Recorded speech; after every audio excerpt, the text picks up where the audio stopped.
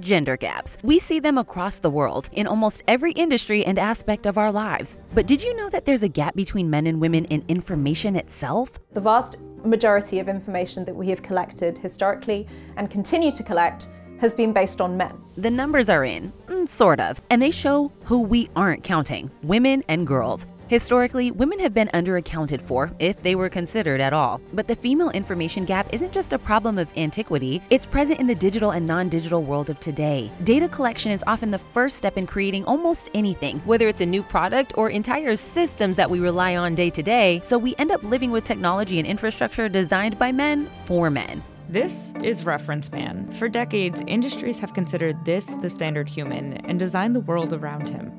Everything from air conditioning in offices to cars, even military equipment. We know that women today are still faced with so many inequities, but with inadequate data, a clear portrait of that is impossible to display and makes it easier for people experiencing the benefits of that inequality to deny there even is a problem. Here's our take on the female information gap in all its forms and how filling in the blanks for inclusive data will help define and facilitate gender equality.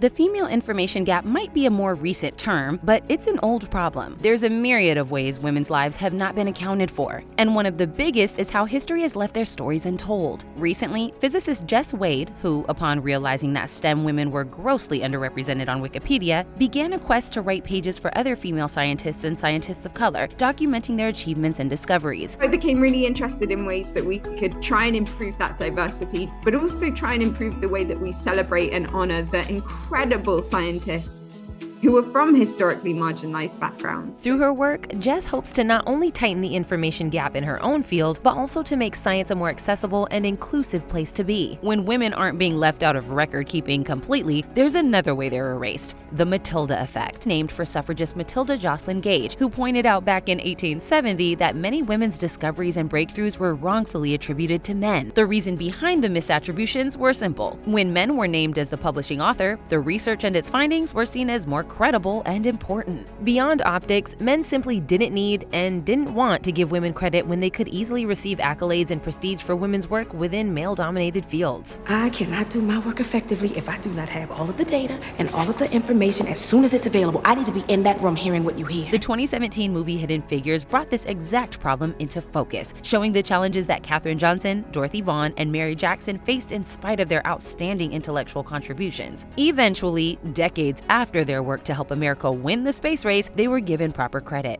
NASA honored Mary Winston Johnson with a ceremony to officially rename its Washington, D.C. headquarters building after her. When history paints the picture that women weren't there, it's easier to make research for women by women seem like a niche interest unworthy of time and effort, even though they account for half the population. Caroline Criado Perez, author of Invisible Women: Data Bias in a World Designed for Men, says that in such a framing, women are set up to be forgettable, ignorable, dispensable from culture, from history, from data, and so women become invisible. Even the device that you're probably using to watch this on, your mobile phone, that's designed to fit into men's hands rather than women's hands. And the female information gap is more than missing names and faces. Women's material, emotional, and physical well-being have been essentially ignored throughout history. Take female hysteria. Hippocrates, known as the father of modern medicine, coined the term hysterica and asserted that a woman's uterus ran around her body unchecked, causing physical and emotional female illnesses. This may sound ridiculous to us now, but hysteria was a widely used diagnosis for women experiencing anything from anxiety to loss of sex drive well into the 20th century. In fact, it wasn't until the 1980s when the term stopped being used by doctors as a psychological condition. Hysteria represents thousands of years of philosophers, scientists, and medical professionals misinterpreting and mistreating female patients. This, along with countless other assumptions that the female body was unworthy of analysis, led to women being misdiagnosed,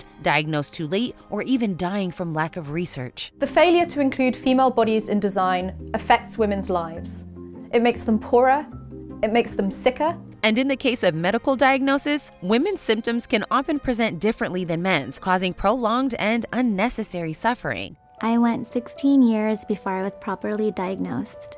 I went 10 years in pain before I was diagnosed. This is a combination of medical sexism, where women's pain or concerns with their bodies is routinely written off as attention-seeking or psychosomatic, and a lack of diagnostic criterion that includes women. You might think that we would at least have decent diagnostic criteria for health conditions that are specific to female reproductive health, but even then, the medical information is sorely lacking. When a person has endometriosis, which can cause chronic and debilitating pelvic pain and infertility, they will wait an average of 8 years for the correct diagnosis. Centuries-old correlation between mental incoherence and the pelvic area is the reason for diagnostic delays in endometriosis in modern times. Essentially, we've become indifferent. Without tracking and defining the challenges women face with hard data, it's impossible to determine how serious the problem is or if we're making progress. And in the absence of equitable data, how could we even tell if and when women's problems are growing? For me, biased data means bad data, and bad data basically leads into bad policies and bad decisions.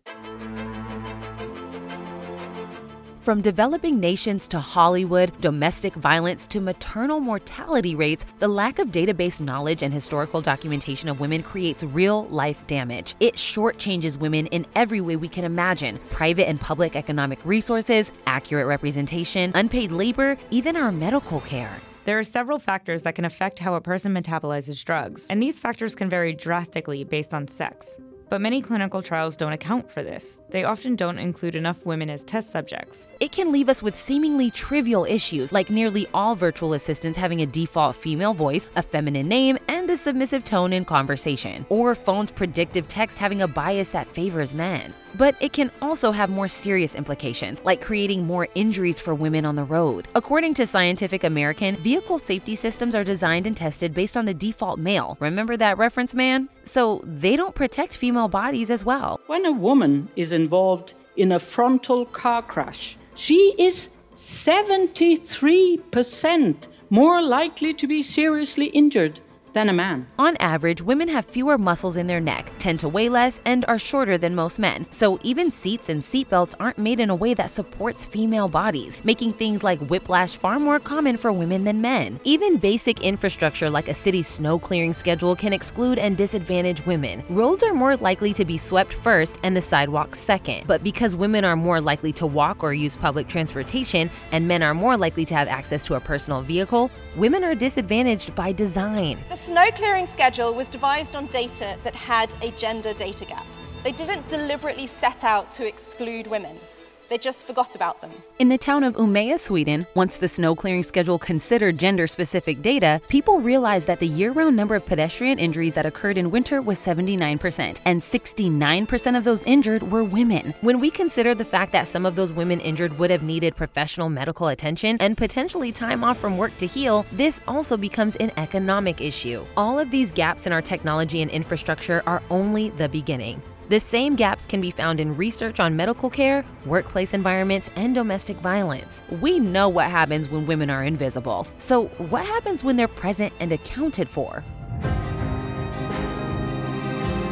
The female information gap is a complex issue, since there are so many holes in so many different aspects of our history and data, but it is a solvable problem that's slowly being tackled. Organizations like the UN and the Bill and Melinda Gates Foundation have started tracking women's lives globally, a scale we haven't seen before. With the UN's program, Making Every Woman and Girl Count, they've broken down the solution of the female information gap into 3 steps. 1. Create an environment to prioritize gender data.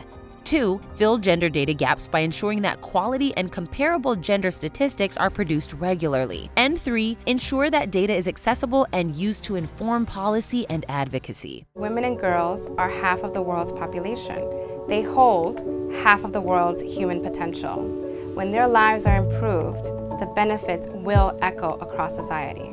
The 5-year program wrapped in 2022, and it resulted in some incredible changes. On a macro level, their program increased gender data that influenced over 20 different policies or programs, some of which created action to end violence against women, offered women economic empowerment, or even provided better COVID-19 responses. But let's look at the micro. In Vietnam, Tran Thai Quet, a blind 60-year-old, served as the main breadwinner for her family of 4 people. When flooding swept across the province she lived in, she lost all of her her poultry and income. Because of the data collected on vulnerable groups, UN Women was able to provide emergency cash grants to 315 flood-affected women-headed households, rebuilding their livelihoods. Tranti Queet was able to buy livestock, seeds, and fertilizer, restoring her money-making abilities. Gathering this kind of data and making progress like this is crucial because there's still so much work to be done. According to the Global Gender Gap Report of 2022, gender parity is not recovering. In fact, it will take another 132 years to close the global gender gap.